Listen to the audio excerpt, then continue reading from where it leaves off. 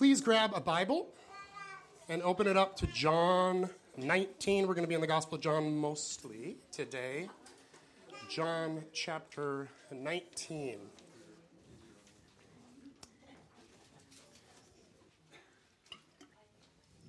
In the ancient Near East, which is what we call the area around where Jesus was born and lived and died, in that area, when people were telling stories or writing things, oftentimes the most important thing in that story or in that book or in that writing was the first thing that the person says and the last thing the person says. In that culture, first things and last things are very important. In fact, books, scrolls, writings, documents, they didn't have titles back then. There was no such thing as a title. So they would write the first sentence on the cover or on the outside of the scroll as the title. And so the first thing that is said is really, really important. The last thing somebody says is really, really important in that culture, and therefore that's true in the Bible. 2, we need to pay special attention to first things and last things. And so today we are going to look at the last thing Jesus says on the cross and the first thing Jesus says when he rises from the dead, which is in John 19 and John 20. John 19, verse 30. This verse will be familiar to you because we talked about the first half. When Jesus had received the sour wine, the vinegar, he said, "It is finished." And he bowed his head and gave up his spirit. So Jesus said, "It is finished." And then he died. So what was finished is the question. That's the last thing Jesus says before he died. Tetelestai in Greek, one word. Tetelestai. It is finished. Last word of Jesus before he died. So what's finished? What's he talking about? Well, what did Jesus come to do? What was his mission? Why was he here? That's what he finished, right? He finished what he was here to do. What was he here to do? You all know a lot of these verses. There's tons of them. I'm only going to do 6. John 1:29. This is John the Baptist. "Look, the Lamb of God who takes away the sin of the world." So that is one of the things Jesus came to do. Luke 19:10, "The Son of Man came to seek and save the lost." That's that one sheep we were talking about earlier. Mark 10:45, "For even the Son of Man did not come to be served, but to serve and give his life as a ransom for many." And so ransom is somebody's kidnapped you or holding you hostage, and that person pays to get you back. So that's the analogy there. We're held captive to sin. Jesus and the devil, Jesus pays to get us back. 1 Timothy 1:15, "Jesus Christ came into the world to save sinners." So there's a theme here, right? 1 John 3:5, "But you know that he appeared so that he might take away our sins." Took away our sins and the penalty thereof. 1 John 3:8, just a couple verses later, "The reason the Son of God appeared was to destroy the works of the devil." He came to destroy the works of the devil. So those are some of the things Jesus came to do. He came to do a lot of things. So he had a big mission. There was a lot of things down here, but it all pointed to the cross. That was the culmination of everything Jesus was here to do. And on the cross, he said, "It is finished." So it was done. He did it. And then he rose, and then other things come to us because of that. Because of the death and resurrection of Jesus, we get a whole bunch of stuff. Everything that we get from God, essentially, comes through the death and resurrection of Jesus Christ. And so on the cross, that last word, he says, is tetelestai. It is finished. Now, it's a really interesting word, actually, in Greek. We have thousands and thousands and thousands of examples of ancient Greek texts from this time that use that word. Because it is a word used in contracts. Contracts and covenants. And so, like, you hire a contractor to fix your basement or remodel your basement. Right? We just put a bathroom and a bedroom in the basement. So I'm not going to speak negatively about the fact that it was supposed to be done at Thanksgiving and is now just barely done by Easter. But praise the Lord, it is done. He is risen in our basement. And so we have a contract, and at the end of the contract, oftentimes in the United States, we write like paid in full or something like that, right? The contract is done. Maybe we stamp it. Bam, paid in full. The contract's done. Everybody fulfilled their parts. All the debts were paid. Contract is done, paid in full. That's what we do. And that's what they used the word tetelestai for. The tetelestai was written, scrolled across the bottom of contracts that were done. So it means it is finished. It has been completed. Perfection has been achieved. All the debts have been paid. That's what tetelestai means. And we have tons and tons of examples of it. And that is the last word Jesus says on the cross. It's very interesting to me. It is finished. So what is finished? Well, we talked a couple weeks ago about the Last Supper and how Jesus took the cup, like we just celebrated for communion, and he said, "This is the cup of the new covenant, which is in my blood." Okay? And so Jesus' blood on the cross is the blood of the new covenant, and that is what Jesus is finishing. That's what he is ratifying. That's what he is stamping. The new covenant has been accomplished. So what's a covenant? Because a covenant is more than just a contract. An ancient Near East covenant was a ritual. It was a sacred rite. Remember, ancient Near East, like let's talk about Abraham, okay? They didn't like write stuff down, right? So if you're going to make a contract or a covenant with someone, most likely neither of you can read any language because there's only a few written languages at the time. So you don't have a piece of paper contract. You have to do something else to make a covenant. And that was a ritual. Stephanie, I'm going to quiz you. Okay. I set the mic there. She was probably like, why is there a microphone here? Ready for the pop quiz. Pop quiz! What did ancient Near East people say when they were going to make a covenant? They used a certain verb. What was the verb? Cut. To cut a covenant. Cut. They said, let us cut a covenant.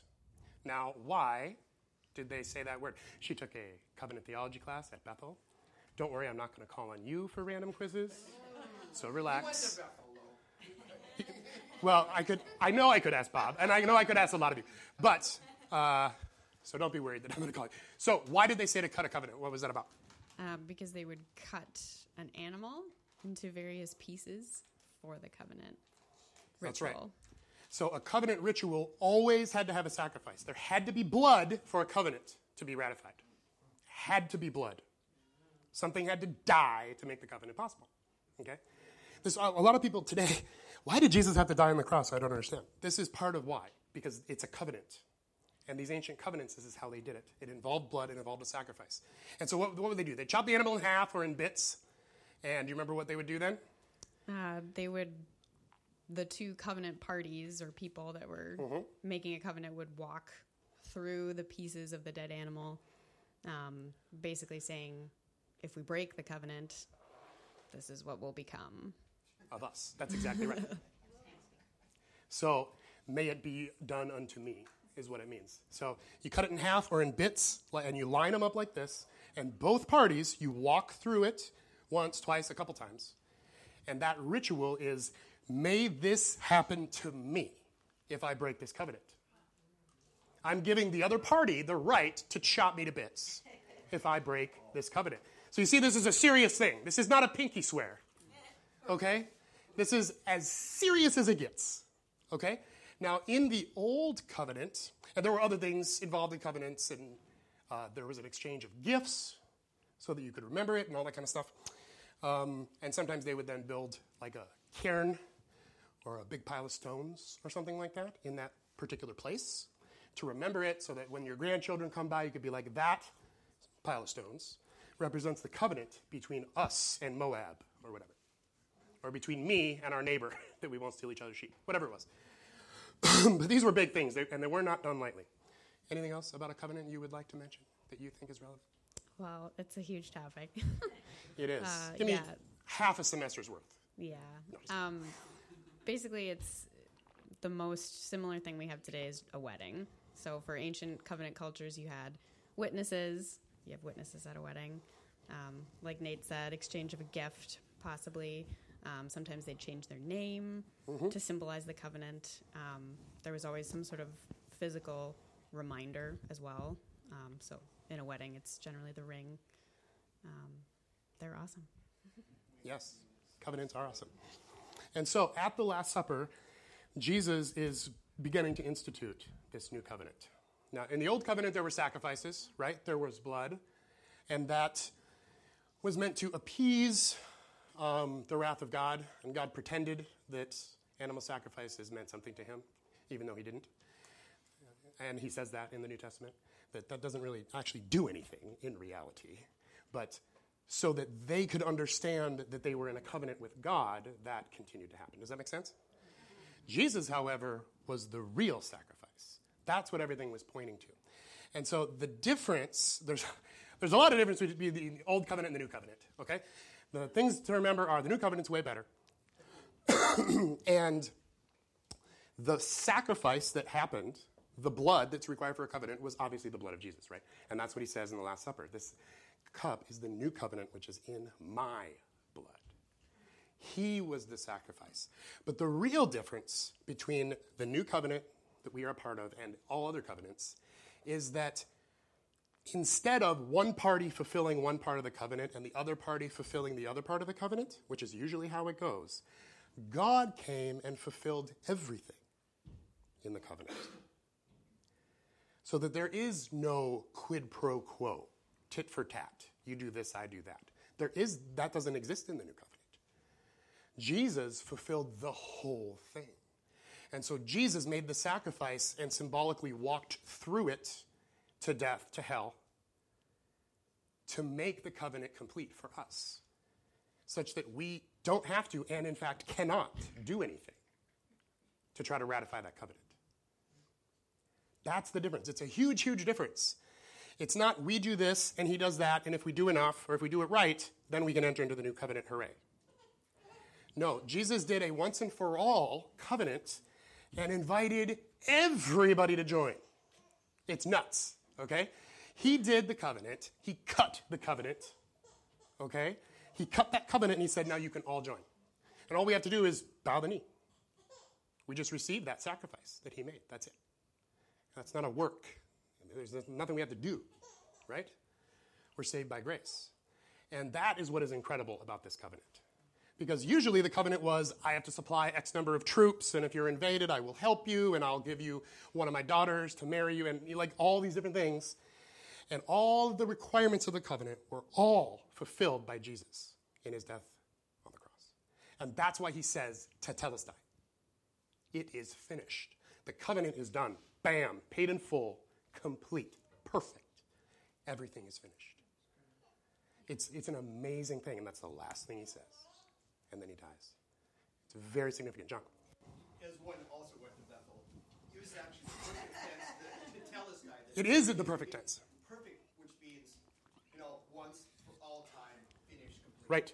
For all time, it stands completed. Exactly. So it's not past tense, meaning this happened once. It's perfect tense, meaning this happened and the effects are ongoing. That's tetelestai. It is finished, and it'll always be finished. You can't unfinish it. Okay? And why is this so important? The perfection of tetelestai. It's important because we cannot undo the blood of Christ in our own lives. Your sin doesn't ruin the covenant. Your sin doesn't separate you from God anymore like it did in the old covenant. This is hugely, vastly important because in the old covenant, sin separates us from God. Isaiah 59:2. Your iniquities have separated you from God. It's the magnets, right? Children's sermon's the real sermon, as all pastors know. This is the old covenant, right? Sin separates us from God. We cannot be together. The new covenant flips that around. And now, because of Jesus, our sins are covered, paid for. It is done. It is finished. Tetelestai. Perfectly, forever. And therefore, when you sin tomorrow, and you will, I'm not being negative. I'm just realistic. When you sin on your way home because someone cuts you off and you judge them, and then you do the look over because you want to see their face so you can judge them better in your head. I'm not the only one who does that, am I? I'm trying really hard not to. When I drive, God's like, don't look, don't look, don't look. And I'm like, but I have to. I knew it. I'm getting better, but it's a struggle. Okay, so on the way home when we sin, it doesn't go, oops, you flipped back now. No, we're changed. We're different. We're recreated. We can't undo our recreation and become normal human again. It's not possible. We can't undo the new covenant because we didn't do anything to make the new covenant. If it wasn't regular covenant, like the rest of the Near East covenants, if we broke it, it'd be broken. Now there's problems. Now there's war, right? But not anymore because God fulfilled everything about the new covenant. And so we can't undo it. Jesus' blood is stronger than your sin. Amen? We all know that because we've been forgiven. And yet, when we sin, when we mess up, many of us in our heads are still like, oh, I ruined it. I broke it somehow. And it needs to be redone. I need to be re-cleansed. I need to get right with God. That's not true. You're still like this. Okay? Also at the Last Supper, Jesus, he washed the disciples' feet, right? He's like, you're already clean. I just need to wash your feet. And that is the way it's like in life. We have been cleansed by the blood of Christ. We're in the new covenant, but walking through this world, we just get a bit dirty. Our feet get dirty, sometimes because we stepped in the wrong place. Think about how dirty it would have been first century. Animals walking everywhere, dirt, things animals do on the dirt as they walk, right? Okay, that feet are filthy. So when Mary of Bethany wept and wiped Jesus' feet with her hair, it specifically says he hadn't washed his feet yet, which was against Jewish custom. You wash your feet before you go in the house because you stepped in poop today. Guaranteed. Okay? She dries it, wipes it with her hair. Whoa. Okay? It's a big deal. And so Jesus washes their feet, and that's all we have to do.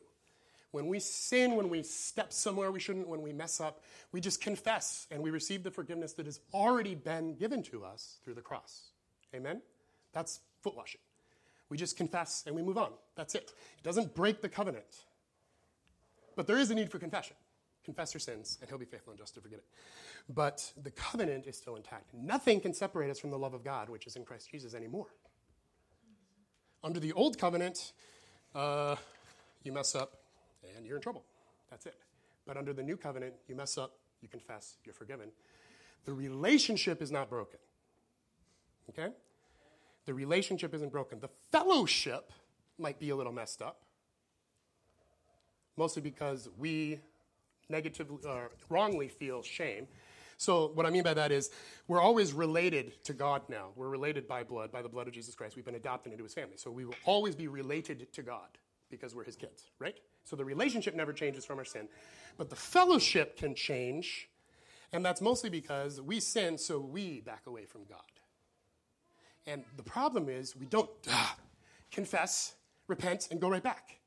Instead, we go like this, and then when we maybe next time we pray or do something spiritual, the devil's like, really? You think you can pray now after all the thoughts you were just having? You think you can come close to God? You know how you really are. Who are you to try to draw close to God? We've all heard these lies. All of us, okay? And the reason we believe those lies is because it sounds like the truth. We know how we are, and we know what we've done, but we forget that the cross happened, and the new covenant happened, and it's all done. It's all past tense. Tetelestai, it's finished. And it continues to be finished.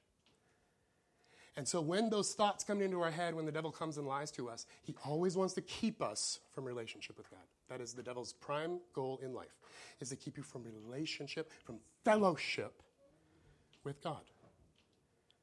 You should always be trying to draw closer to God because he's always trying to draw closer to you. But we are the ones who step back, not God, in terms of fellowship. And he doesn't want us to do that anymore. Okay? In the Old Covenant, there was separation. Separation because of sin. And the temple/tabernacle and the way they set it up is, I think, probably the best visual explanation of that. So you have like the outer courts, and then it was separated with the inner courts, and separated again with the holy place, and separated again with the most holy place, or the Holy of Holies, okay? So, and certain people could go here, but not anywhere else, and then other people could go here, but not anywhere else. Other people could go here, only the high priest could go here. So it was separation after separation after separation. It was like separation ad absurdum to get it through people's head that this is what the covenant is, and you can't come. And you're lucky that I allow you to even like exist and have this covenant with you. When Jesus died on the cross, what happened in the temple? The veil was torn in two. That veil, that final separation, because even within the Holy of Holies, there's a veil in the middle. Separation, separation, separation, separation. It's like, we did it. We can't get to God. At Jesus' crucifixion, God himself rends that veil in half. He tore it in two. And now we have that access to God. There is no separation anymore.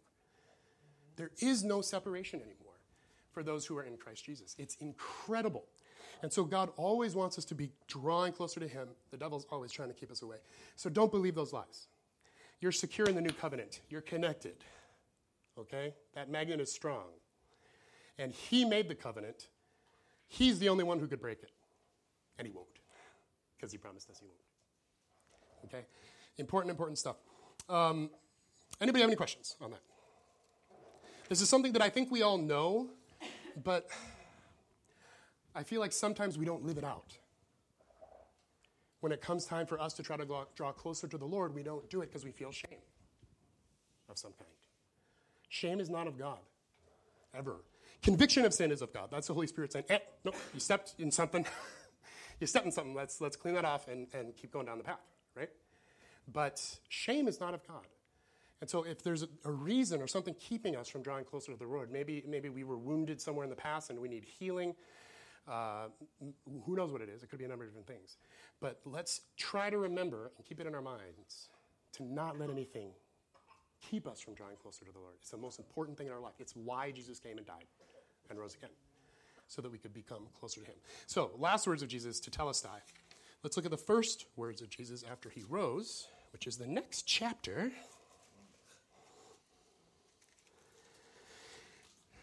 And so, ladies go to the tomb, disciples go to the tomb. This is John 20. Let's start with verse 11. But Mary stood weeping outside the tomb, and as she went, she stooped to look into the tomb, and she saw 2 angels in white sitting where the body of Jesus had lain. She said to them, one at the head, one at the feet. They said to her, "Woman, why are you weeping?" And now move down to verse 14. Having said this, she turned around and saw Jesus, but she did not know that it was Jesus. Interesting, right? He didn't look like he used to look before. Verse 15, Jesus said to her, "Woman, why are you weeping?" First thing Jesus said after he rose. "Woman, why are you weeping?" And then he says, "Whom are you seeking?" So this is what he says. "Woman,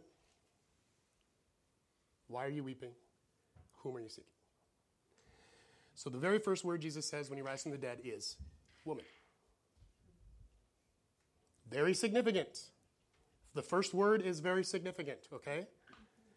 We could do a whole sermon series on why woman was the first word. But certainly part of it, in my opinion, is that Jesus came to break chains, to set captives free. In that culture, women were slaves, essentially. They were property. And I think Jesus, as he rises from the dead, the first thing he says is very intentional. He says, "Woman." I think Jesus is beginning to set those captives free. And I think there's a lot to dig into there that I would like to dig into. But it's important, and it's super significant. It's the very first thing Jesus says. So he says, "Woman," and then he says, "Why do you weep? And whom do you seek?" And I think both of these questions are asking more or less the same thing. And I think it goes exactly with what we've been talking about, the last thing Jesus says. I think he's continuing the exact same topic. Why do you weep? Now that Jesus is risen, we have him in our hearts. We're part of the new covenant. We have victory. So Jesus says, "Why do you weep?" It's easy to, as we go through life is difficult sometimes. It involves a lot of work. Like, actually, we have to labor to get money, to buy food, to live, and all this kind of stuff. And it can be very distracting, this life. And it can start, if we're not careful, to be like, this is my life. My life is I do this stuff, and I go to work, and I do all these things. And that often leads us to feeling a little bit down, because that's not fulfilling. And things happen to us in life that make us weep, and that pulls our attention away from Jesus. And I think Jesus is reminding us here, hey, why do you weep? You have the victory already. Why are you obsessed with your sin? You already have the victory over your sin. Your chains are already broken. You've already been forgiven. Why are you looking down? Why are you weeping? Why are you thinking about yourself? You don't have to do that anymore. Why are we going around saying, woe is me, and feeling sorry for ourselves? No. Jesus is victorious. He is risen. There is no reason to weep anymore. I'm not saying difficult things don't happen and there aren't times to mourn. Of course there are. But our overall attitude in life needs to not be negative, not be Debbie Downer, if you ever saw that character on Saturday Night Live, where someone would say something and she'd say something negative right afterwards, and they'd go, wah, wah. We all know some people like that in our lives. We'll be talking about something nice, and they'll say something that just brings you down, okay? There's a little bit of that in all of us, I think. We wait for other shoes to drop. If two bad things happen, we wait for a third, because we're superstitious, even if we pretend we're not. And that's not good. That's not the way Jesus wants us to live our lives. He says, why do you weep? Let's not do that. Don't keep your eyes down. Don't focus on yourself. Look up to Jesus. He's risen from the dead. That's all we need to know. That's all we need to understand. That's all we need to look at. So I think it's an attitude check. And then he says, whom do you seek? And I think this is the same type of question. Who are you really seeking after in your life? If someone else were to do an audit of your life, would they say, you are clearly seeking after Jesus with your life? Or would they say, you are clearly seeking after yourself with your life? Everything you do, the time you spend, the money you spend, all of that points to you seeking primarily after your own happiness, your own well-being. And this is another reality check for us, an attitude check for us that Jesus is saying. Why do you weep, and whom do you seek? Who are you really seeking after with your life? Are you still seeking after Jesus? Because it's easy, once we realize we're in the new covenant and things are awesome and grace is so wonderful, it's easy to become complacent. And sort of be like, yay, I'm just going to be a happy Christian now and do my own thing and follow the American dream, right? This is a whole sermon series too. The American dream is anathema to the gospel of Jesus Christ. It's the opposite. We're not supposed to pursue our own happiness. I'm not saying being happy is bad. I'm not saying it's wrong to make a choice that makes you happy. That's not what I'm saying. But I'm saying that we shouldn't seek ourselves, our own gratification, our own happiness, our own life. Our life shouldn't primarily be about working so that we can get stuff or have fun or do this or do that. Our life is supposed to be focused on Jesus and seeking after him, to keep our eyes on him after he rose from the dead. It'd be easy to say, hey, it's done. Hooray. Jesus is like, no, keep your eyes on me. Whom are you seeking? I think it all comes back to God's desire to have us draw closer to him in relationship and in fellowship. Seek after me and keep seeking after me. Don't give it up. Don't stop. Don't get selfish. Don't get complacent. Don't get whatever. But it's easy to do in this life, right? Because we do have to work, and we do have to clean the house, and we do have to deal with this and that and other stuff, right? It's easy to get distracted. And I'm not saying those things are bad, okay? Many of those things are wonderful, but I think we need to keep seeking after Jesus. We just keep him in our mind, keep him in the forefront of what we're doing so that we make sure that what we're doing is following after him and not ourselves, because it's easy to do. It's easy to do accidentally. And that will, for me anyway, that has helped me to just continually be drawing closer to the Lord and trying to increase our relationship until I make choices that say, right now, maybe I'd like to do this, but instead, I'm going to spend some time in prayer. So I seek God instead of myself, right? Now, I'm not saying you should spend every spare moment of your life in prayer. There's no legalism here, okay? There's no judgment here. That's not what I'm saying. But I'm saying that if we keep our life focused on God, we can allow him to be Lord of our life and help us to make some of those decisions. And some of those decisions will lead us to a kind of life that looks like we're carrying a cross. Because Jesus said, take up your cross and follow me. And so obedience is sacrifice, always. Always. And life will involve suffering, always. But we don't have to weep because he is victorious already. And that resurrected Christ is in us. And so we are victorious through him. And we can keep seeking him. Anyone have any final questions? I don't have a final Thoughts? question. I have a final statement. This is a really good sermon. Thank you. It's mostly the magnets. That's Steve, How do you say that word again, that final word? tetelestai. I think that would be the pronunciation. It's the second syllable, tetelestai. It's just one word. Do you think when he was 15 years as a carpenter, he wrote that a lot? Constantly. So that was... Constantly. Thank you, Blake. That's what we want to do now that we have this. Grab that, Steve. Ask the question again, because it's a really good question. Don't be afraid. It won't bite you. When Jesus was running his carpentry business, did he use that term at the end? Constantly. Do you think he wrote stuff? Was Hippopulus See, dealing and with that's the thing about contracts is a lot of people were lettered for that specifically. And so if you had to deal with contracts and money, you would know how to write that word and how to write this word and how to write your numbers. So even if people had limited... Even probably Peter writing. had that much. Knew how to write numbers, maybe how to write fish, how to write tetelestai, but that's probably it. And that was still considered unlettered, unlearned, which is what the Pharisees said about the disciples afterwards. Can I share one Yep. quick thing? This was one that my daughter, and maybe you brought this up too, but my daughter was sharing this one with me that when they came to the tomb and it was empty and the headscarf was folded up there, that was a tradition in a carpentry shop that when you were done with the job, you folded that up and put it on the job, and it was like, it is finished. I have read that as well. Yeah. So, I mean, I haven't dug real deep into the research myself to verify it's true, but I have read that that's true as well.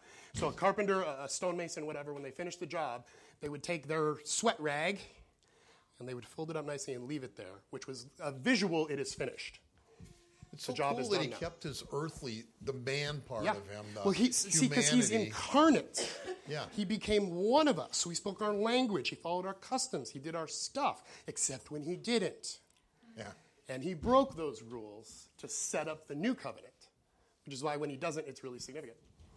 That's awesome. And Jesus, I think, would have written or at least heard tetelestai often in his business. And I wonder if 28-year-old Jesus, every time he finished a contract, was like, oh, Father, when am I going to get to start the next part of my ministry? When? Is it now? Is it soon? Please, please. Not yet, son. Okay, how about when he's 29? Please, I want to finish it. I desire to finish this new covenant. I desire to bring everyone into our family and let them be adopted by us, by you. That's what I wondered. During that period where Jesus' primary job, which was almost his entire life, Jesus' primary job was to take care of his family. Almost his whole life, his job was to take care of his family. So working to make money, to take care of your life and your family, isn't bad. That's what Jesus did for almost his entire life. Okay? But his focus in that was on God, and on obeying his Father and following his Father. I say that just so we don't get confused, to be like, work is evil. No. Work can be wonderful. Jesus certainly did it. Yeah. One last thing, and then... Do you think that, did that keep him from, like you said, when his father would say... It's on, don't worry. I don't know, is it working? Yeah. That what his father was saying, not yet, did that keep him from witnessing on the job? I mean, he couldn't reveal who he was yet, could he? Right. No, I don't believe so. I don't believe he could reveal who he was. Even when his mom asked him to make a bunch of wine for people who've been drinking all week, he still hesitated. My time has not yet come. And Mary's response is so beautiful. Just do whatever he tells you. And Jesus, out of obedience to his earthly mom, does his first miracle and makes roughly 600 bottles of wine. I did the math. Wow. For real. It's amazing to me. There's a ton in that. That's actually a great sermon series, too. They did, well, you know, Greece is probably still similar in a lot of ways to a lot of that ancient Near East culture. Weddings were usually long affairs, like maybe a whole week, where just about everybody in town came. So that's a lot of wine. Yeah. Also, I think interesting that Jesus talked about, who you seek, and then kind of the whole seek and you shall find kind of that is, I think, emblematic of, I know there's a trait in that I admire in people, who are seeking someone greater than themselves. They're seeking truth. They're seeking understanding. They're seeking. And we live in a world where it seems people presume to know everything or to be, that they really don't need God, but somebody will get it all figured out, and will actually become God or something, you know. But there's something to be admired in the humility that goes with someone who's seeking, in this case, seeking Jesus. He's asking the woman at the well, those who are kind of curious about life and where they're going. And then even in this case, asking the right person, which is to really be admired, that they're, that he's there to answer those questions. And I'm a little dismayed with maybe modern society that doesn't seem to look for direction beyond our own understanding. And it's painful to see. We think we're self-sufficient. Yeah. And we're really not. Yeah. I think that's a really good point, that God is always seeking after that one sheep. So he never stops seeking after the lost, but that doesn't mean we don't have a part to play. We do have to respond to the new covenant. We have to respond to Jesus in order to join up and be a part of the new covenant. We do have to respond. God doesn't crash us over the head with salvation and say, boom, against your will, you are saved now. That's not how it works. We have to seek, or at least respond. I think of that moment not as making a decision for Christ so much as just bowing the knee, just surrendering to Jesus and who he is and who he was. But seeking is important. Would Mary have been the first one to speak to Jesus and then go and proclaim the gospel of the risen Lord to the apostles themselves? Would she have been able to do that if she wasn't seeking? No, she was trying to find him. And that's really important. All right, I'm going to pray so we can get to our families. Father God, we cannot thank you enough for sending your son, Jesus, to ratify that new covenant. We thank you that it is finished and it was done, and Jesus did it all for us. And that all we have to do is say, yeah, I want in on that, and bow the knee to you. I pray that you would help us to keep it in our minds that it is finished. It's already done. The chains of sin are already broken. We're not bound any longer. Healing, grace, blessing, forgiveness, the fruits of the Spirit, the gifts of the Spirit, all of these are ours now because we're a part of that new covenant. And Jesus won all of those things for us through his death and his resurrection. Help us to keep that in mind, to not be weeping or seeking after the wrong thing, but to be able to be focused on you and to realize that we already have the victory, so we don't need to weep. We already have the victory. Whatever it is we're seeking that we don't think we have in you, show us, Lord, that we already have it. Because we have everything. We have been already given every spiritual blessing in the heavenly places. Help us to position ourselves in such a way that we can walk in those blessings, Lord. And if there's a blessing that we get through the new covenant that we're not experiencing right now, I pray that you would give us a revelation, Holy Spirit, on how we can position ourselves differently and better so that we can walk in those blessings that you've already given us. And help us, Holy Spirit, to recognize the voice of the devil who will lie to us and try to keep us from approaching God. Do anything he can do to keep us from approaching God. And I pray that seeking after pleasure, personal time, chilling, whatever it is we're seeking after of ourselves wouldn't come in the way of our seeking after you and our relationship with you. I pray that for those who need it, you would break the power of entertainment, break the power of seeking after wealth and all other idols that are in our lives. That we'd smash those all at your feet, Lord Jesus. Reveal to us. Most of us don't know when this is happening, when we've done this in our lives, when we've set up an idol, when we're starting to seek something other than you.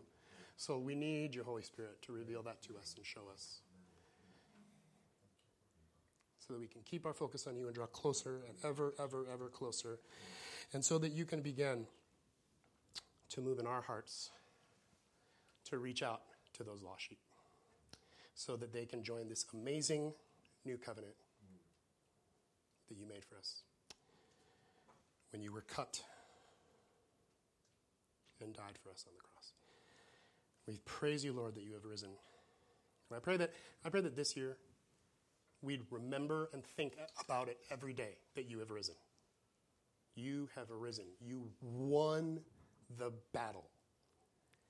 You accomplished everything you wanted to accomplish.